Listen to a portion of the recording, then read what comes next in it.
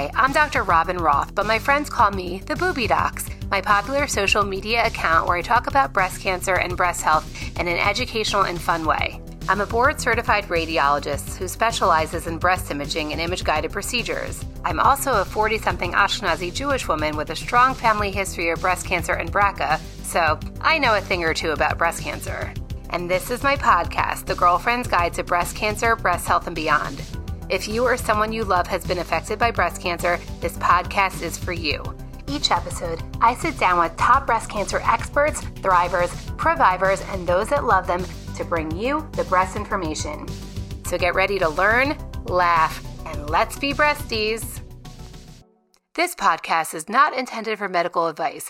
Please refer to your doctor with any symptoms or concerns you may be having. Thank you, and enjoy the show. Hi, friends. It's your girl, Robin, coming back to you after a very prolonged sabbatical. We have a lot to catch up on, which I plan on doing in a future episode. To be honest, I really haven't felt like podcasting given the state of the world right now, but it felt very important to share this conversation that I recorded back in May 2023 with Lizzie Savetsky and her husband, Dr. Ira Savetsky. Dr. Ira Savetsky is a Manhattan-based plastic surgeon. Lizzie is a digital fashion influencer, matchmaker, mother of three, and one of the most outspoken advocates for Israel. We discuss the anti-Semitism that their family has been subjected to, particularly during their premature departure from the most recent reboot of The Real Housewives of New York and over prior conflicts in the Middle East. We recorded this conversation before the most recent war going on right now, but we've seen that anti-Semitism has spiked over 400%, so I felt that it was incredibly important to release this conversation now.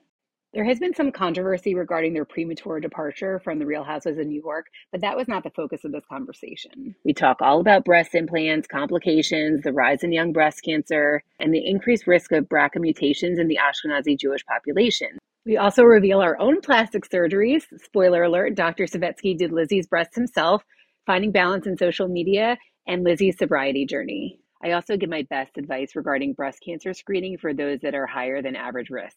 I am also thrilled to be offering free cancer genetic screening for the first 25 people who register, courtesy of Kick, BRCA, and JScreen. So to take advantage of this amazing deal for free cancer gen testing, which tests for over 60 cancer-causing genetic mutations, including BRCA1 and 2, you're going to go to jscreen.org and register for Cancer Gen with insurance, enter your insurance and physician information, and you're going to use code KICKBOOBYDOCS at checkout. That's KICKBOOBIE docs, DOCS. Your kit will come in the mail in 1 to 2 weeks. You are welcome. Without further ado, I hope you enjoy and learn something from this conversation between myself and Lizzie Savetsky and Dr. Ira Savetsky. They are the first official couple that I'm having on the Booby Docs podcast. So I'm really honored that they're with me today. Oh, I think they're coming in. Okay. I think we got it working. Welcome to the Booby Docs podcast. We're excited to be here. I feel like I'm a longtime listener, first time caller for both of you. So Lizzie, I've been following you for over a decade now, back when you ran your blog, The Accessories Expert, and I've really enjoyed watching your rise to stardom. So it was such an honor to introduce you a few weeks ago at the Jewish Federation Women of Impact event. And I think I mentioned this to you at the event, but we actually overlapped the same sleepaway camp, Bieber Camp in Wisconsin. I was actually a counselor there, I think a few years after you left. It's so wild. It's such a small world. I love geography. I love Jewish geography. And then later I saw that you married Ira Savetsky, who I actually know Michael Savetsky from medical school. So there are so many points of interconnection. All right. So Lizzie, for my listeners who aren't familiar with you, tell me a little bit about yourself and how you came to be Lizzie Savetsky. So I grew up in Fort Worth, Texas, and was just one of only a few Jews there, and had a great upbringing. Did all the typical Texas things, was a cheerleader, did tap, and then I made my way to New York to go to NYU for college, and I was a singer, so I was studying music there. I've always loved the spotlight. I've always loved performing. And then shortly after I New York, I met this guy at my 19th birthday party, and it's a crazy story, and it wasn't wasn't really the right time for us yet, but I thought he was such a nice guy. And sorry, I don't know if that's offensive to say. I mean, you were a baby. I'm unoffended. It's okay. You were 19. You had so much. Yeah, I was like a child. Yeah. And then and then I ended up we ended up reconnecting a couple years later, and it was the right time, and we really fell for each other. And I simultaneously was like on this religious journey, and so while I was sort of wrapping up like the singing and rock clubs thing, and still loved the spotlight, but just like didn't really want to pursue that professionally.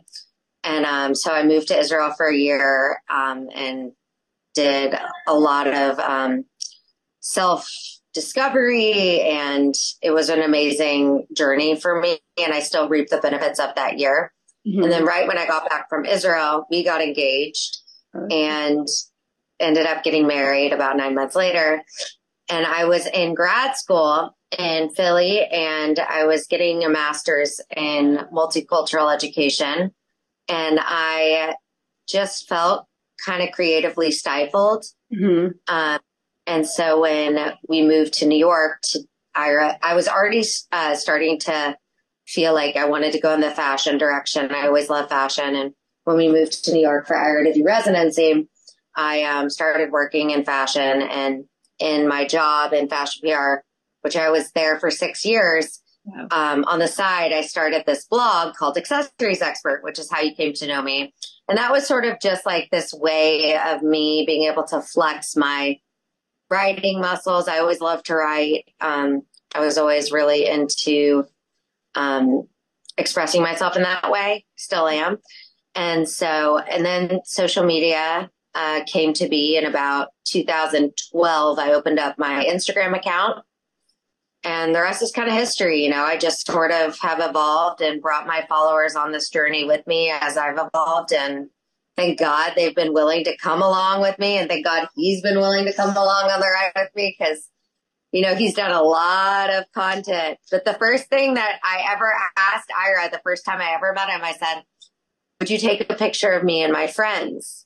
Right. And it was a great photo. And so I knew that I was marrying my future Instagram husband. So you need to keep her.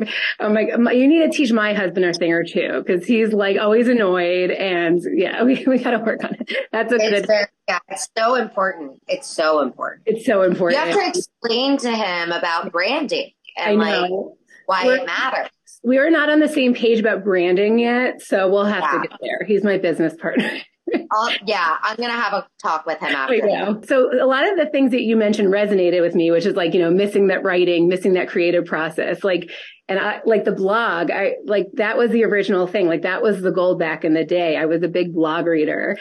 I like how it's kind of evolved to social media, like for better or for worse. Yeah. I wish people still read.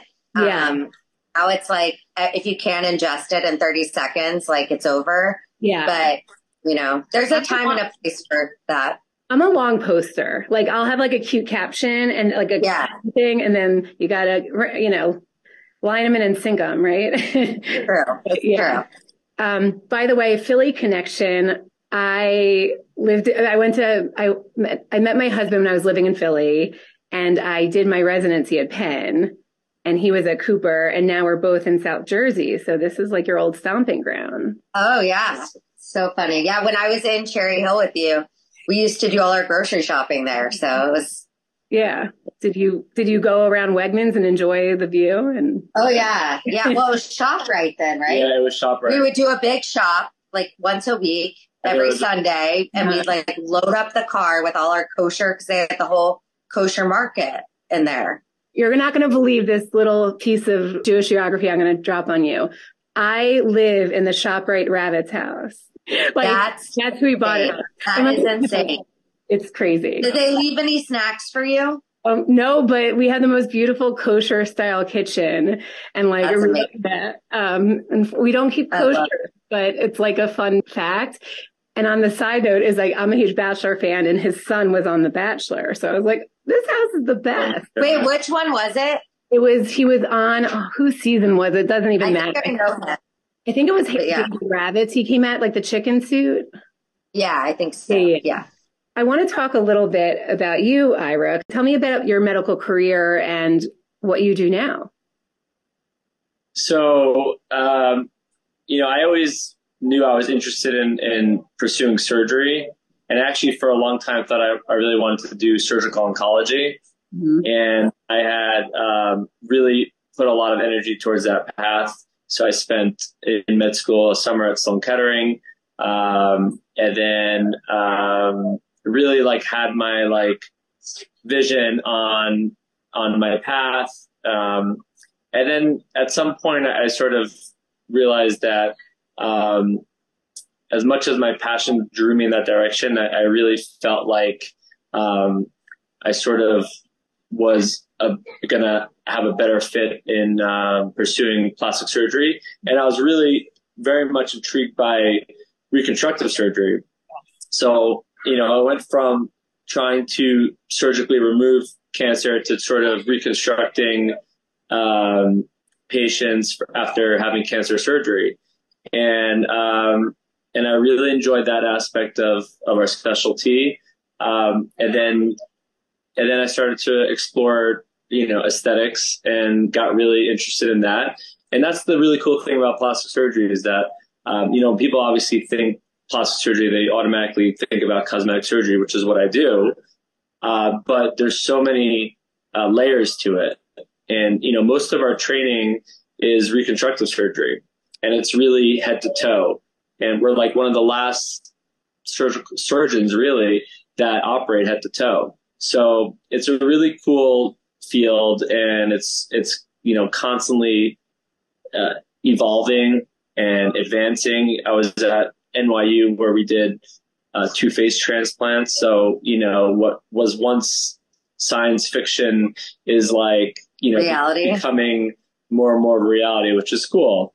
So he comes home in a good mood every day. He loves what he does. That's the most important. Yeah. It's incredible how you found that path. As I work with a lot of breast cancer patients, and the reconstruction is so important. You don't realize how much of your identity are in your breasts. And when you lose that part of your body, you lose a part of your identity. And, and we all have complicated relationships with our breasts, throughout the years. And so I love, some of the reconstructions I see are so gorgeous. I can't even tell it's a reconstructed breast. It's incredible. So. Yeah, I've seen the tattooing of the nipples. It looks so real. It's so crazy. Real. What do you do? Do you mostly what's the majority of your practice, and what types of breast reconstruction do you do? So at this point now, I'm just basically 100% cosmetic surgery. So it's not that I don't do breast reconstruction, but, I will do, I will do it. But I'm not currently in any insurance plan, so it becomes a little bit more difficult. So is reconstruction only considered if you get a flap surgery, or is it implants? Yeah, no, absolutely. I mean, implant-based breast reconstruction is a huge component of it. It's probably the majority of reconstruction that occurs today. Flap reconstruction, where you're taking tissue from one part of the body and transferring it to the breast, whether it be from the abdomen or from the back, that's typically reserved for patients who are having, radiation, or they've had radiation, where you need not only volume, but you're also bringing over healthy skin and tissue. So, but yeah, I mean, most people that are undergoing reconstructive surgery tend to be at large academic centers. So they have their, they have their, radiologist, they have their, it's very multidisciplinary. So, the plastic surgeon tends to be, sort of looped into those areas. So that's usually sort of the path for these patients. Right. What type of surgeries are you doing predominantly? So I do mainly facial aesthetic surgery, so facelifts, eyelids, surgery, and rhinoplasty. Rhinoplasty is a big part of my practice. I do a good amount of breast and body. It's sort of the bread and butter of our specialty. I pursued additional fellowship training in facial aesthetic surgery, so that's sort of my interest. And what I gravitate towards the most. Did you know that he did my boobs? I was going to ask. Because I would assume you trust him and he's like, you think he's, yeah. What was that like? Yeah. Yeah. I mean, I felt like it was something I wanted to do for myself. Yeah. After having 3 children and breastfeeding. And, you know, like you said, our breasts are a huge part of our identity. And I wanted to feel comfortable and good in my own skin. I always say, like, it's so unfair. We go through like the most miraculous event to have children, and then we're like punished for it because our bodies don't look the same. So Ira always calls like the mommy makeovers like restorative surgeries to just make you feel like you did. Yeah, I mean, it's just, you know, putting things back sort of where they were before you had kids. So and if it looks a little better, that's okay too. I had 3 kids. I breastfed them. I feel like they're saggy balloons. Like I feel deflated as a person, and as like my breasts are deflated, I'm deflated. Like I feel like a lot of people feel that after they're done, you know, through this whirlwind of kids. I'm starting to think down. I was actually going to ask you because I haven't really talked about this, but I'm starting to think about reconstructive options. They told me that I kind of need that implant to give it some. You have to have an implant to hold it up. I'm sorry. I'm not a plastic surgeon. No, yeah, you definitely don't need an implant to hold it. It all depends. Right. So, take off your shirt. Yeah. We're going to do a breast exam right here, right now. Yeah. That kind of podcast. So, you know, it really depends on your goals. If your goal is to stay the same size, but just have a perkier shape and a nicer shape, then you could just do a lift. If you're looking for to restore volume. Yeah, well, you know, or if you're deflated and you're not saggy, quote unquote, then an implant would do the trick. But if you're droopy, then you need a lift, and then whether or not you add an implant is sort of personal preference if you want to get more volume and things like that. We have concerns with implants, right? Like there's implants in the news a lot lately. So let's talk a little bit about implants.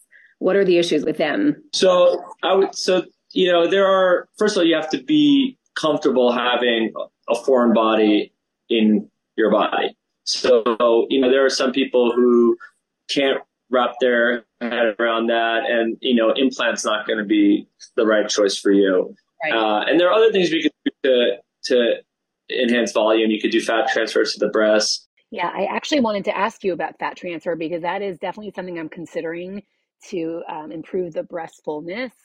I don't think a breast implant is the right decision for me. Yeah, there are options. There's pluses and minuses for fat versus implant. It's always going to be hard to recreate the shape and sort of the consistency of an implant with fat. So there's downsides with that. Right. But with regards to an implant, you know, there are implant specific sort of issues that are innate to just the idea of having an implant. So over time, the implant may move, or it may shift, or you may form scar tissue around it where you have a capsular contracture. So those are like what I would say like implant specific issues. Right. And, you know, at some point, once you get implants, at some point you're going to, have another surgery, whether it be to just switch out your implants, go up in size, down in size, or add a lift at some point. So if you're someone that cares about the aesthetics of your breasts and you get implants, chances are, you know, 10, 15 years, you're going to want some type of touch up.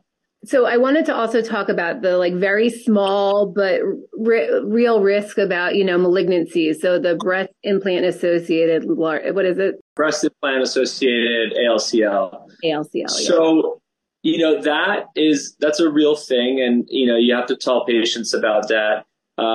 It's very rare, but I think it's underreported is what we've seen over the years. Right. What it basically is, it's a malignancy that is essentially, no one really knows the exact pathophysiology, but we know that the implant is some type of stimulus for this malignancy. But it's been mainly associated with what we call textured implants. So the outside of the implant could be smooth, or it could have like a texture to it, like a rough sandpaper, let's say. In the US, it's really less of an issue because we mainly, at this point, we're like pretty much smooth implant solely users. I use only smooth implants. So the risk of ALCL goes down tremendously. It doesn't mean it's zero, but it goes down tremendously. And that's why it's important to follow up with your doctors regularly, and you always have to get regular imaging. The things that sort of are synonymous with being concerned is if like one breast gets larger than the other breast, right? Not from like a mass, but it's from fluid. And that's when you have to investigate it further. Yes, definitely. And then there was this recent new association with squamous cell carcinoma, right? With like smooth and textured. Yep. So, is that concern? There's always something, and you have to tell patients about it. Again, you have to be comfortable with, even though these are very rare, you have to know that that's a risk. The good news is that these things as a whole are very treatable and really curative. So, it's all about sort of picking it up and then treating it appropriately. And it's essentially curative. If there are very few deaths around the world from it. And it's basically people that are like neglect, something so obvious for most people, but they're very, very treatable when it's dealt with appropriately. I think this is a great point to talk about you being your own best advocate. Like, your body best. I always like to say, your body breast. And, a change, bring it to the attention of your doctor. We usually would like to evaluate with imaging, like you said, obviously a clinical exam, but imaging is often very helpful. Implants, we look at, you can get mammograms with implants, as and, if you have a complaint, we always evaluate with an ultrasound, and we might also want to do an MRI if we're really concerned about something. Like, we're usually seeing these patients present, like you said, with a fluid collection around their implant on imaging. Yeah. And if you have implants, the guidelines, the recommendation is for you to get some regular interval MRIs. It's changed recently. It used to be it was 4 years after, then I think every 2, but it's changed a little bit. Obviously, once you're over 40 years old, you should be getting regular mammograms and regardless. But you need to basically be on top of your care, basically. Totally. Knowing all this, what kind of implants did you get, Lizzie? The people want to know. So she has smooth implants. So the outside. So they're basically everyone. I look at him because I have no idea. What model does she? Right? Yeah, exactly. So, I'll say what people know. People know the gummy bear implant. Mm-hmm. So the gummy bear implant sounds like exactly what you think it looks like, is that it's not shaped like a pear, but it's it's basically the latest and greatest silicone implant. So over the technology of how the silicone is bonded within itself has changed over the years, and which has really helped make them look and feel as natural as possible, more so than saline. So basically, yeah. So she has a gummy bear implant, and they're round and they're smooth walled on the outside. So that's pretty much. I wanted a more natural look, so we did a low profile. Yeah, so basically she wasn't looking to be super big, just sort of restore the volume that she lost over pregnancy and breastfeeding. Yeah. So, the most important thing is you don't want to put an implant wider than the chest dimensions, and then based on the size, you could determine sort of the profile of the implant, how far they come out from the chest wall. So, yeah, but he was so good. He knew that I was going to be like the most annoying patient ever because he lives with me. So he brought in some options and tried them on. And I do that for everybody. Yeah. Yeah. You're not that special, Lizzie. I'm sorry. Have you ever had any other plastic surgery, Lizzie? I haven't. No. I've done Botox and filler and that sort of thing, but I've never done I've never done anything else, but a lot of my followers will like accuse me of having got a nose job, but I never did. You're going to hear this first on the podcast, but I had a nose job back when I was, a teenager, like many Jewish kids.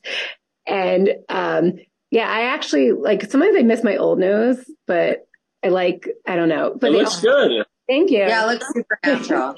But they also convinced me into doing a little chin implant, which I don't know if do you always do that? So that's, it's funny you say that because, when you look at the side of someone's face, you're always looking at the relationship between the nose and the chin. Yeah, you have a good, nice relationship. Thank you. Do you like it? I love it. I don't, it's been so long. I forget I even have it. I don't even think my husband knows I have that. That's so funny. Totally part of me. Yeah. So it's one of those things where some people, if they feel like they have a big nose, they're not necessarily noticing their chin as much. So if I see someone that has like a really small chin, I'll gently suggest it. I'm not trying to give them. You want them to be happy. Yeah, I'm not trying to give them a complex, but right. I will just explain to them, and I'll do imaging to show them with and without it, and whatever they decide. Yeah, that's why my mom did. Gently suggested that I get this too, and she was right. Yeah. I mean, I think it looks great. Thank you. You want to look like yourself, and you do. Totally. So, I mean, I didn't see you before. I didn't know me beforehand. Real quick about fat grafting. What are the pros and cons in like 30 seconds or less? Fat grafting, pro, it's natural, and you get liposuction out of it too. So you could, if you have a problem area or stubborn area you don't like, so you get that taken care of. And then the fat is natural, it's soft and sort of all the good things. Mm-hmm. The downside is that it's not as predictable. So some of that fat will go away. It's hard to get that shape that most women are looking for. I really like to use fat in conjunction with implants, actually. So some women, the way their pectoralis major muscle, the way it's sort of their anatomy, sometimes you can't get the implant as far medial to get that nice cleavage. And it's really, if you can't get that cleavage that some women really want, you could add fat to that area as well. So I like to use it to like enhance and shape. But I've done it for like a breast augmentation as well. Yeah. You could go up about 1 cup size. It's hard to go more than 1 cup size in one setting. Do you get fat necrosis where it calcifies? Like I'd imagine, right? So you can get fat necrosis. Necrosis basically is if there's a portion of the fat that doesn't get integrated with your body, it could become hard, and it's essentially dead fat. And it's not hard. It could be somewhat painful. Yeah. Sometimes your body will eventually eat it up and get rid of it. And other times it could just sit there and feel like a hard mat. And that could be very distressing for many people, as you can imagine. And then, you're getting imaging, you're sometimes getting biopsy, and you're sometimes getting surgery for something that's benign. I mean, I just say, because we see it a lot on, mammograms, especially in the breast cancer patients who've had lumpectomy and radiation. So it is something we see a lot. All right. So a lot of reconstructive fat grafting is used tremendously in reconstructive. It's very, very popular because they'll keep coming back for more and more. A lot of times their tissue may not be as sort of receptible, maybe due to radiation. Their blood flow is not as great. So I don't think there's data to suggest it, but there may be higher rates of fat necrosis in that patient population compared to just people that had radiation or something. I saw that you guys were at the 5 Under 40 Gala the other night. That's an incredible organization. Amazing. Yeah. It was so beautiful. I mean, it was this organization that supports women under the age of 40 who either have been diagnosed with breast cancer or have BRCA. And it was crazy. I ran into this girl who I used to work with in my fashion PR days. Mm-hmm. And she was a breast cancer survivor. And since the time that I've known her, she's younger than me, and she looked amazing. She had her boobies out and she looked gorgeous. You could tell she had like so much confidence, and it really, a lot of times I think when we think about cancer, we're not thinking about how it really affects the mental when somebody's going through something physically, they feel like they're not themselves anymore. And so to see these women, they had so much gratitude for an organization that really supports them in feeling beautiful, which we should. So they're an incredible organization. I wanted to throw out some numbers that people might find shocking. So, breast cancer is more common as you get older, and breast cancer in young women is rare, like by the numbers, but there are more than 250,000 women living in the United States that were diagnosed with breast cancer before the age of 40. So wow. More than 12,000 women are diagnosed each year under the age of 40. I see it every day in my practice. It is horrifying. They're getting younger and younger. Actually, since we recorded this podcast, a big article came out that did show that there was an increase in cancers in young people in general overall, with the highest increase in breast cancer, particularly in 30 to 39-year-old women. It's pretty alarming. So more on that to come. I do think that there is a gravitation towards younger women. There was a girl there who was 19. Oh 19. The Miranda McKeon? I can't remember her name. It's shocking. And we know that young women who get breast cancer have it more aggressive. They're diagnosed at a later stage because we're not usually screening that population. And often their symptoms are dismissed because we think it's rare. They have a higher mortality rate, higher rate of metastasis, and a higher rate of recurrence. So it is a problem. I'm glad we're talking about. What is your recommendation for patients? Yeah. That have a strong family history? How do you handle it? Yeah, that's actually a great question. And it's so important that people understand the recommendation of starting mammograms at age 40 every year. That applies to average risk women. So if you have a strong family history of breast cancer or other risk factors, which we're going to talk about, then you would want to start earlier. Family history is important, but also knowing the age at when someone was diagnosed with cancer. So having a first-degree relative with a premenopausal breast cancer is one of the highest risk factors that you could have.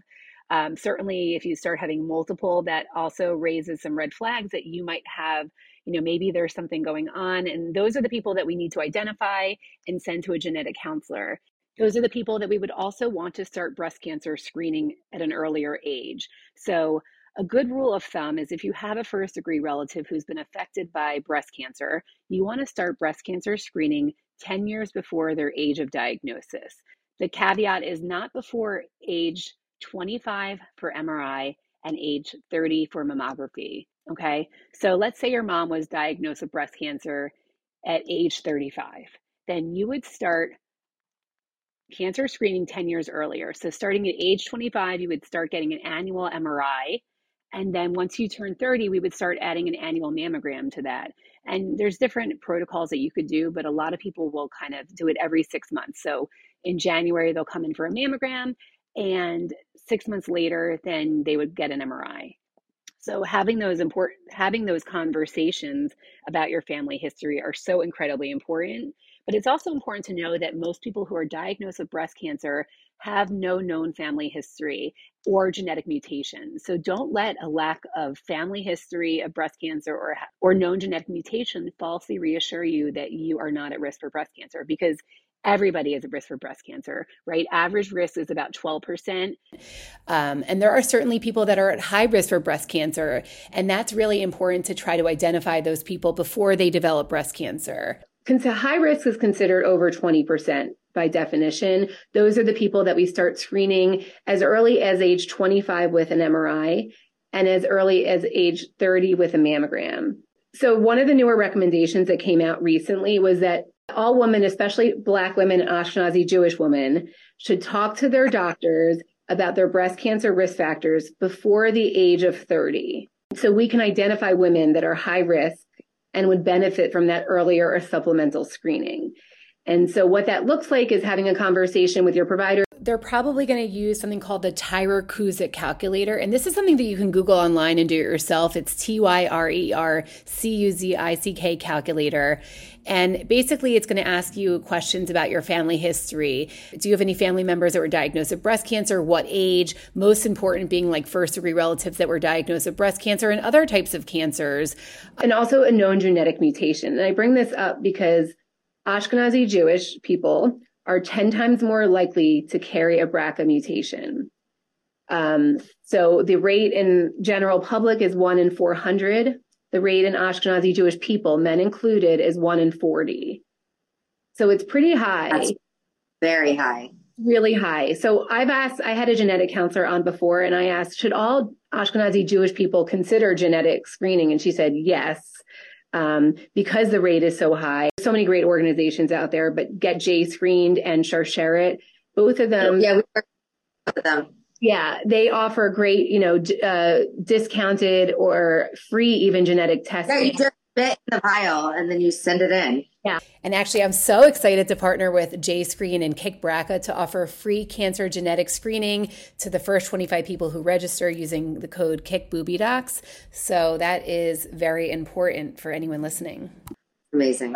One of the things that we did, and a lot of, Ashkenazi Jews do in general is before getting married, get a panel of various genetic testing. Now the panel's like, it's hundreds. When we did it, it was like a few. It was like Tay-Sachs. It was like 40, 50. Right. And I think they do the BRCA. Now I'm sure they do the BRCA with that panel. So I remember I was like, are you not going to marry? Right. They don't actually do it in the reproductive testing because of the implications, right? So if you're just going in to find out if you have Tay-Sachs and then you find out you have BRCA when you were not even on your radar, you weren't asking. Now you have to deal with the consequences of that. Do I have to get a mastectomy? I'm about to have a kid. So no, it's a separate panel, but the gene panels for both the cancer screening and the reproductive screening have expanded. So if yours is even a few years old, then you should even reconsider getting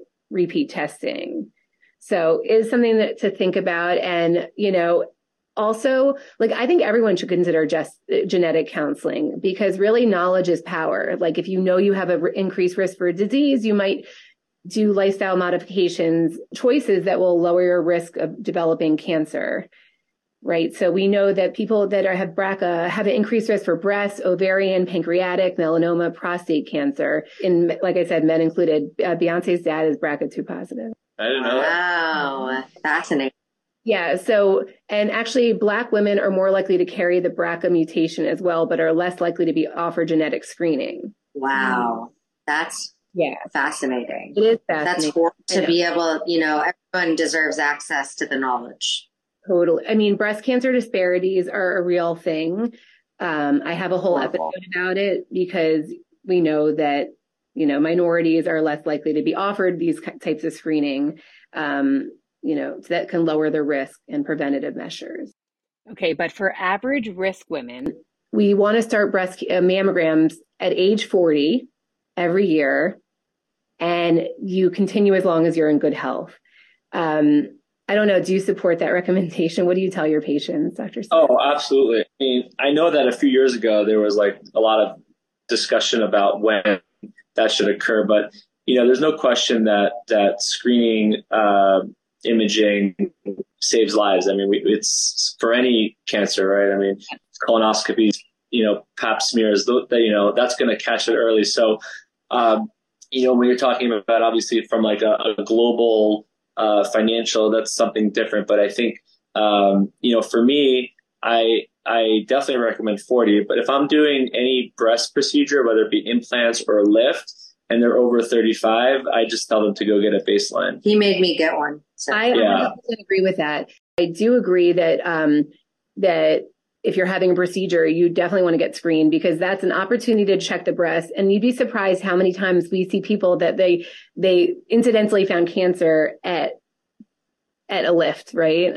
Something like that. Samantha from Sex and the City. Yeah. And it's also as we just kind of spoke about, fat necrosis, that could happen with a breast reduction, less common with a breast lift. But, if you have that baseline mammogram where everything is okay, and then you feel something hard after surgery, you're not guessing is it cancer or is it scar tissue or is it fat necrosis? So you have that extra level of comfort. Right. And like we talked about, there's a subset of people that need to start earlier than that. But I also want, the young people that are diagnosed with breast cancer, they find the lump themselves. So we know that 80% of young women that are diagnosed with breast cancer find their breast cancer themselves, which is why I'm a proponent of the self-breast exam. I talk about this a lot. I think self-awareness, is key. Know your body. Know your body. So switching topics completely, Lizzie, social media is one of those things that a lot of people struggle to find balance. How do you find balance with your hundreds of thousands of followers? Learning balance with social media has definitely been a journey for me. I think, none of us really knew what we were doing when this whole thing started. It was like the Wild West, and we were just kind of out there seeing what worked. And I realized, actually, ironically for me, that only sharing a piece of my life felt very dishonest to me, and that I didn't like that feeling, and I wanted to open up about real issues that were affecting me, whether it be pregnancy loss or anti-Semitism or whatever I was struggling with, or my anxiety or my alcoholism. It was important to me to share those things on my page as well, to just feel true to myself. Like that was just what was right for me personally. I have gone through some periods with receiving a lot of hate. Specifically, there were a couple different specific times. One was during the conflict in Gaza in May of 2021, when I decided to publicly stand with Israel, and I was just getting destroyed every single day. I knew that when I decided to post about Israel, that it would be a game changer for me, that I would lose followers, jobs, and friends even. But I did it anyway. But I wasn't necessarily prepared for how that would impact my mental health. And it did. I had to take a break for a little bit. And I think it's one thing to talk about anti-Semitism or anti-Zionism as a theoretical thing, but when you're actually on the receiving end of people telling you that they want to hurt you and hurt your family, it takes a huge toll on you. And that's one of the reasons, why I'm really happy not to be doing The Real Housewives, because frankly, it was a very toxic experience waking up every single day. I had to delete Twitter from my phone. I was just getting so much hate.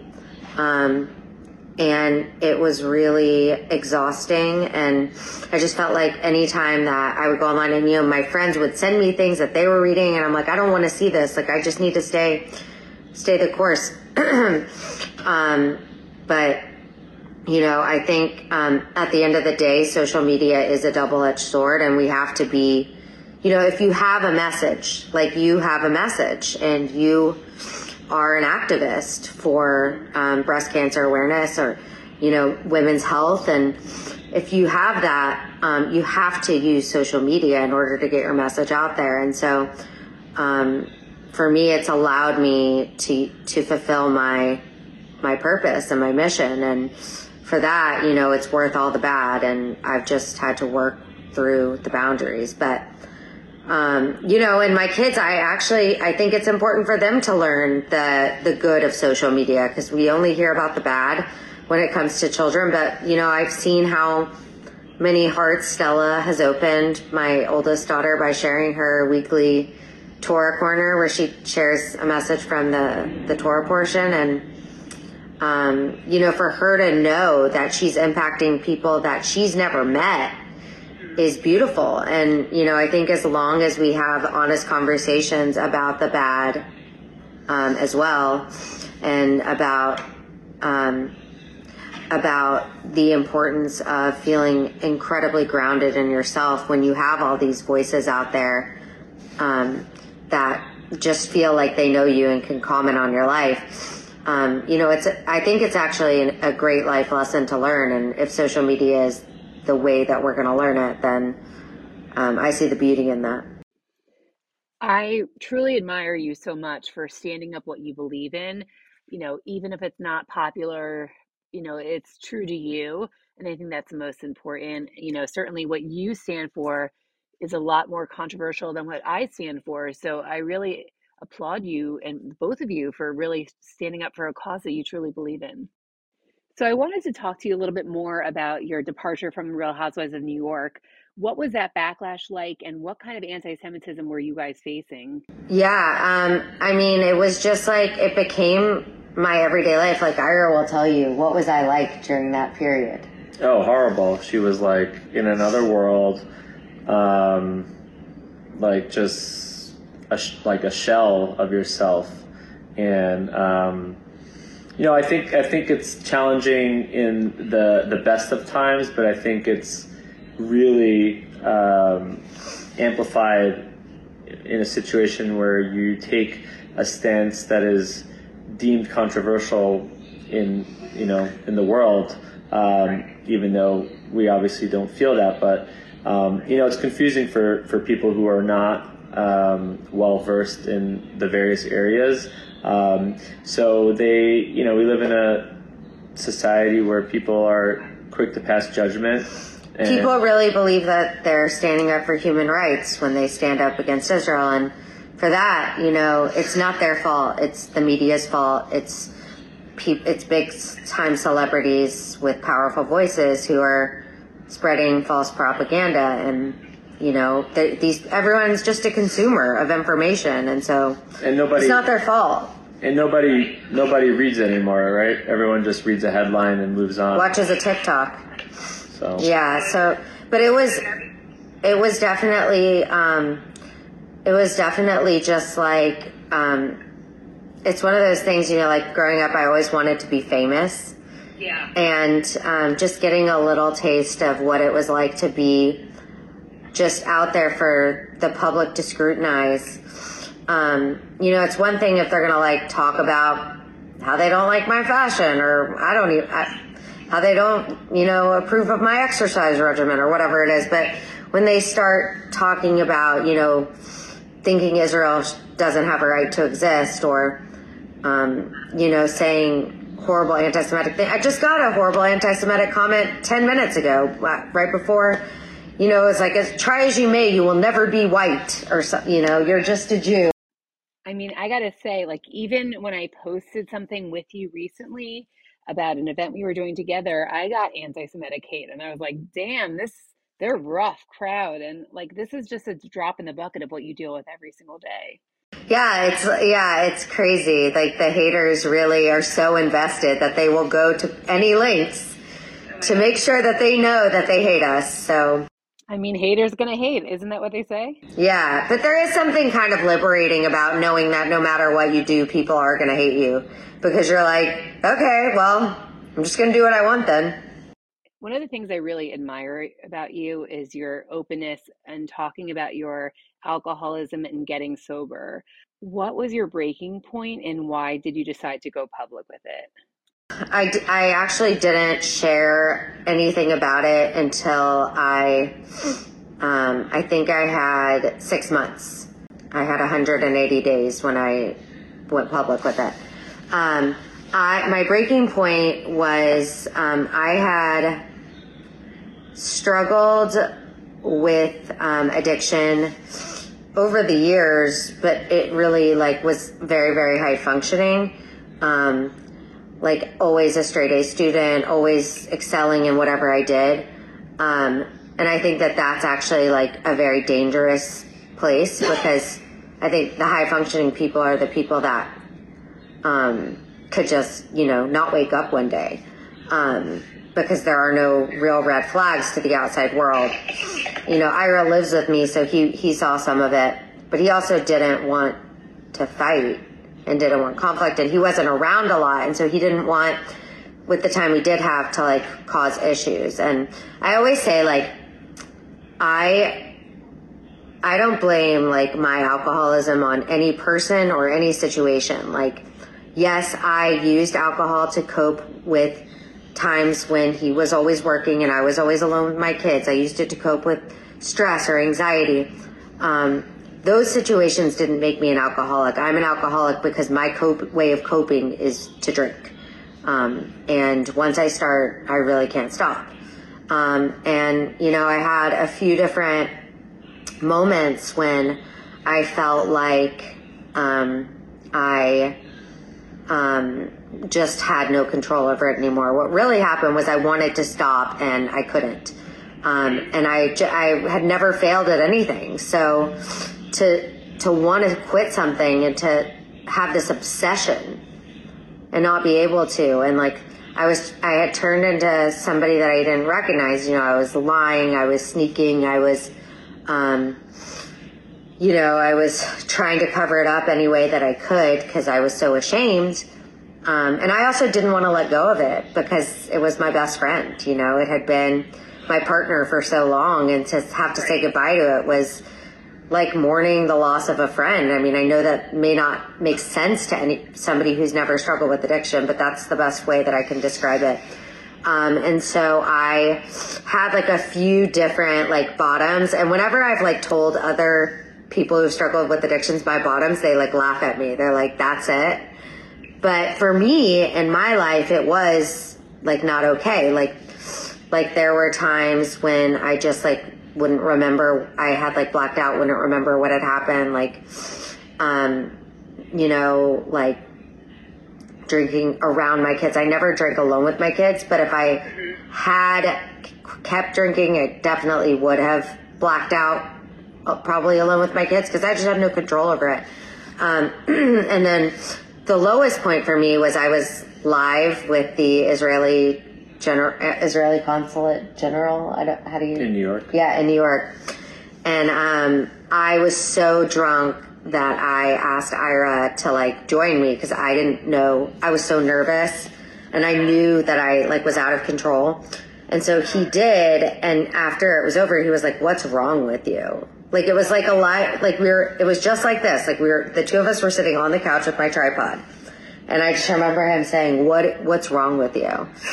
And I was like, "Oh my God!" And I remember people like asked me like, or people had alerted me that other people were talking about it, that I seemed messed up.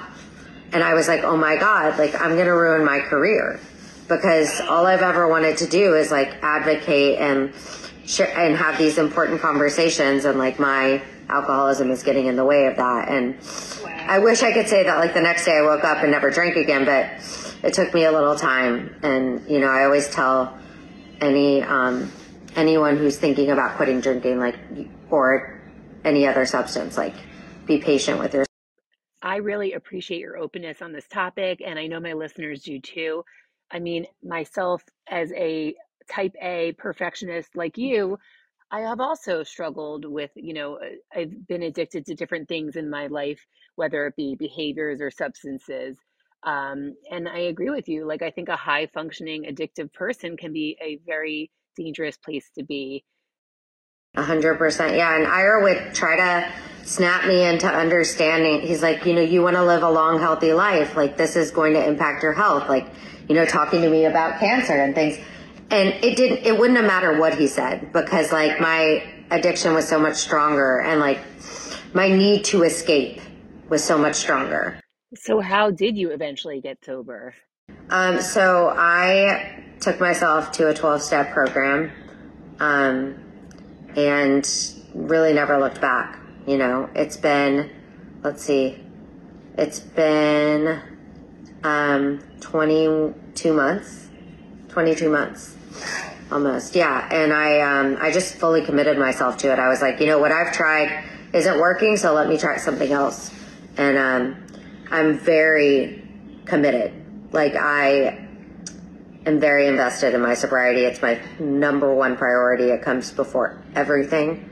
I go to meetings. I have relationships with other addicts and alcoholics that I talk to every single day.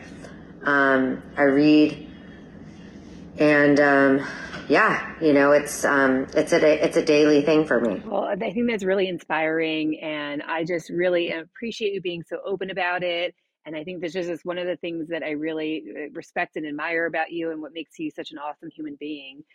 And Ira, of course, being the supportive husband, as always. Yeah, it's funny, though. He's pretty private, but when I decided to share about it, he was like, I thought you were going to talk about that. And I think that's really good, because I just felt like if I had known that there was somebody out there like me it would have helped me.